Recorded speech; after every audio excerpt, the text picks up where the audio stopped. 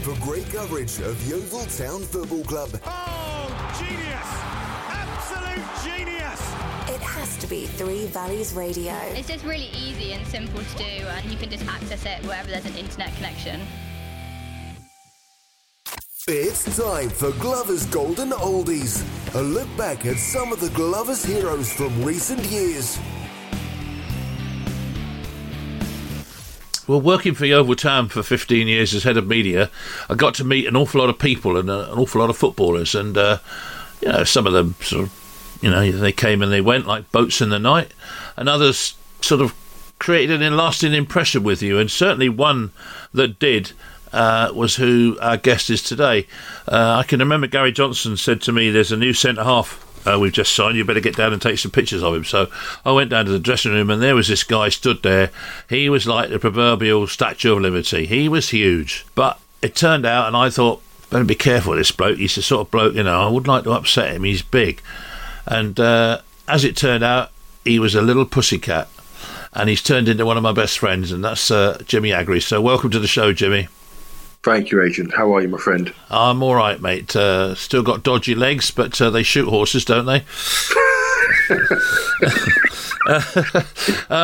Jimmy, it's great to have you on, mate. First of all, I must admit, I didn't know your middle name was Emmanuel. Did they make a film after you, or what?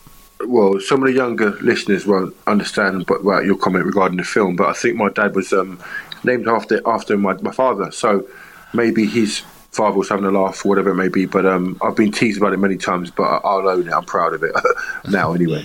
So what do you remember of our days together at Yeovil? They weren't that long, but we certainly hit it off when you came down there, didn't we? Do you know what? I remember you just being a kind, smiley man, right? And obviously you were smiling a majority of the time. You weren't so grumpy like you are now, but because I still love you to bits. He's one of my best mates. It doesn't matter to me. But do you know what? You were just welcoming like everyone else at the club, and we just hit it off, to be honest. Well, we did, didn't we? And then, of course, do you remember all the stick that you took for the photographs we took down at, of all places, Nine Springs? How ironic. I mean, to be honest, it was a lovely location.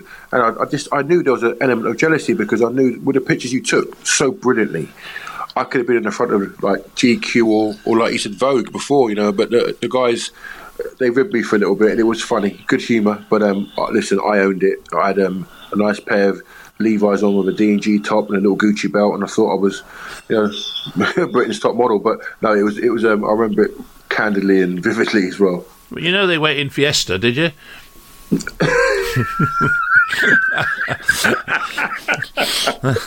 I didn't get any royalties for that, but hey. No, I got the royalties, mate. Don't you worry about that. Definitely. So, what do you remember your time at Yeovil? Because you arrived when we were just on the verge of promotion, and we actually got it with you in the team as well. You know what? It's strange, because I was a little bit sort of apprehensive in joining, because it was for me it was the league below, from leaving Torquay United, and I wasn't sure what I was going to kind of encounter. But when I did get there, obviously the guys were brilliant, and the stadium was a decent stadium in comparison to what I played with before. Top of the league. I was thinking, okay, well, they're doing really well. Why would they need me in a team, kind of? And I played my part, but the training, how Gary managed the sessions were full of fun, but full of learning. And I really enjoyed just the whole atmosphere and the whole like, I put it, the kudos or the modus operandi of the club. It was fantastic. Yeah, well, the sort of camaraderie as well, I expect.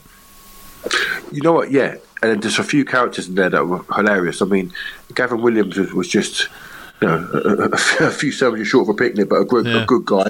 Yeah. Lee Johnson was a quiet, methodical guy, but funny, good player. You had the likes of Skivo, a big character in the change room, just some good characters, a really good set of guys that gelled together. Was Phil Jevons there during that period of time? I think he came just after. So who was scoring all the goals at the time you were there then? It was Kevin Gall and Kirk Jackson. Oh, right, yes, yeah. Yeah, Kirk Jackson. I mean, it was funny because Kirk signed the same time as me, and Skivo was a real big joker then, and he nicknamed him the Alsatian because he said he's favoured an Alsatian when he smiled, which was like, I said, Skivo, that is brutal. But, that was the nature of football at the time. But Yeah, Gawley was very, very sharp striker, good guy and a good player. I think, working for a football club, you soon realise you've got to have a pretty thick skin to cope with all the banter that goes around the place. Yeah, definitely. And, sometimes it can be, you can put banter under certain guises, and sometimes you think, that's a very, very close, but on the whole at Yeovil, it was a really sort of a gentle place where, as a team, we kind of looked out for each other. So it was a good time for me. I remember my first introduction to the whole culture of Yeovil Town. This was long before I'd actually joined the club as the head of media. Warren Patmore was playing there at the time, and I was going to do an interview with him for a newspaper I was running. And he said, "Come on down the dressing room and I'll introduce you on that." You see, so like a mug, I went down the dressing room. Next thing you know, I'm in the shower, aren't I? Fully clothed. But that was Warren. Yeah, I've come across Warren a few times, and he's a big character. Yeah, and that was the sort of thing that happened, in that town. And it's a term of endearment if you just getting your clothes wet and stuff, and that happens in most workplaces. So that doesn't surprise me. You've got to take it though, haven't you? Because I remember afterwards I got out escaped, as it were, and I had to go and do a press conference with David Webb because he was the manager at the time, and we were stood there and there was a solid floor, like a lino floor, and my coat was dripping, and you could hear this sort of drip, drip, drip all through the press conference. And David Webb says, "Is there water leaking around here or something?" And it was my coat, so I looked very sheepish. Sort of nothing to do with me, Gov. But but it was that was the sort of thing you got used to at Yeovil Town, I think, that's for sure. Torquay United, 95 games, 2 goals between 1998 and 2001. So that was a pretty solid spell in your career, for sure, wasn't it? Yeah, it was a solid spell in terms of my game time, and I really enjoyed it. I learned a lot being there. I wasn't obviously prolific, as you can see from my goal scoring records. I've got to say I clipped a few bars and hit a few posts, but you don't get nothing for oohs or ahs, even if you are in Devon. And basically, I learned a lot. I played with some good players there. I played with Chris Waddle, played there for a little while for a few games, then towards the end of his career. And I played with some good players at a good time, and it's a lovely part of the world. So playing there at the time, it kind of you could actually play your football and enjoy being by the sea and just enjoying yourself. In terms of a group, but a young team was a very, very tight group. So a special time, for me. Who was manager at the time then? At the time, there was a guy called Wes Saunders. He was there for a majority of my time, and Colin Lee. So it was a good time there. We had some young players. Wayne Thomas went to Stoke. We had a few players who went. Neville Southall was there. So some good players. And then I see you had 71 games at TNS, or TNT as I call them. Yeah, it was a change of scenery for me. I've got a friend, Gary Brabham, who I played with at Torquay for a while. And he said to me, look, he's the manager, he's a good friend of his, Kenny McKenna. Would you come and play for TNS? I said, well, let me come and train and see how it was. It was the League of Wales, and when they won their league every year, they qualified for European football. So they qualified to play against Man City in the old UEFA Cup at their new stadium in Etihad. And I really, really, really enjoyed it. I played in the game. There was David Seaman in goal. There was Trevor Sinclair, Sean White-Phillips, Robbie Fowler, and Nelka. And Tarnack, the left back for Bayern Munich, who I'm sure you'll remember, Adrian, from the 99 Man United Bayern Munich Champions League final. And it was just a fantastic experience for me. So that pulled me. The league wasn't great when you got through the European games, but apart from that, I met some good people and enjoyed my football. Going back over your career, can you remember, who would you say is probably the best player you've ever played with? It's a good question, Aid. Good question. It's not an outfield player, it's a goalkeeper, and like I mentioned him before, Neville Southall. Incredible human being, incredible keeper. I remember one game at the Vetch, Swansea's old ground, it was 0-0. It was 0-0 draw. We should have really lost 7-0. They were singing My Delilah. The atmosphere was fantastic, and Neville got a standing ovation after the game from the Swansea fans. And even I said to him after the game, "You were brilliant." He was just so humble, he just smiled. Didn't take compliments very well, but he was outstanding. And that was the latter part of his career. He was 42 at the time, I think. But I couldn't imagine him, what he was like in his younger years. I watched him play as a kid on TV, but to play with him was an honour. Fantastic man and fantastic keeper. And any other players fit into that category?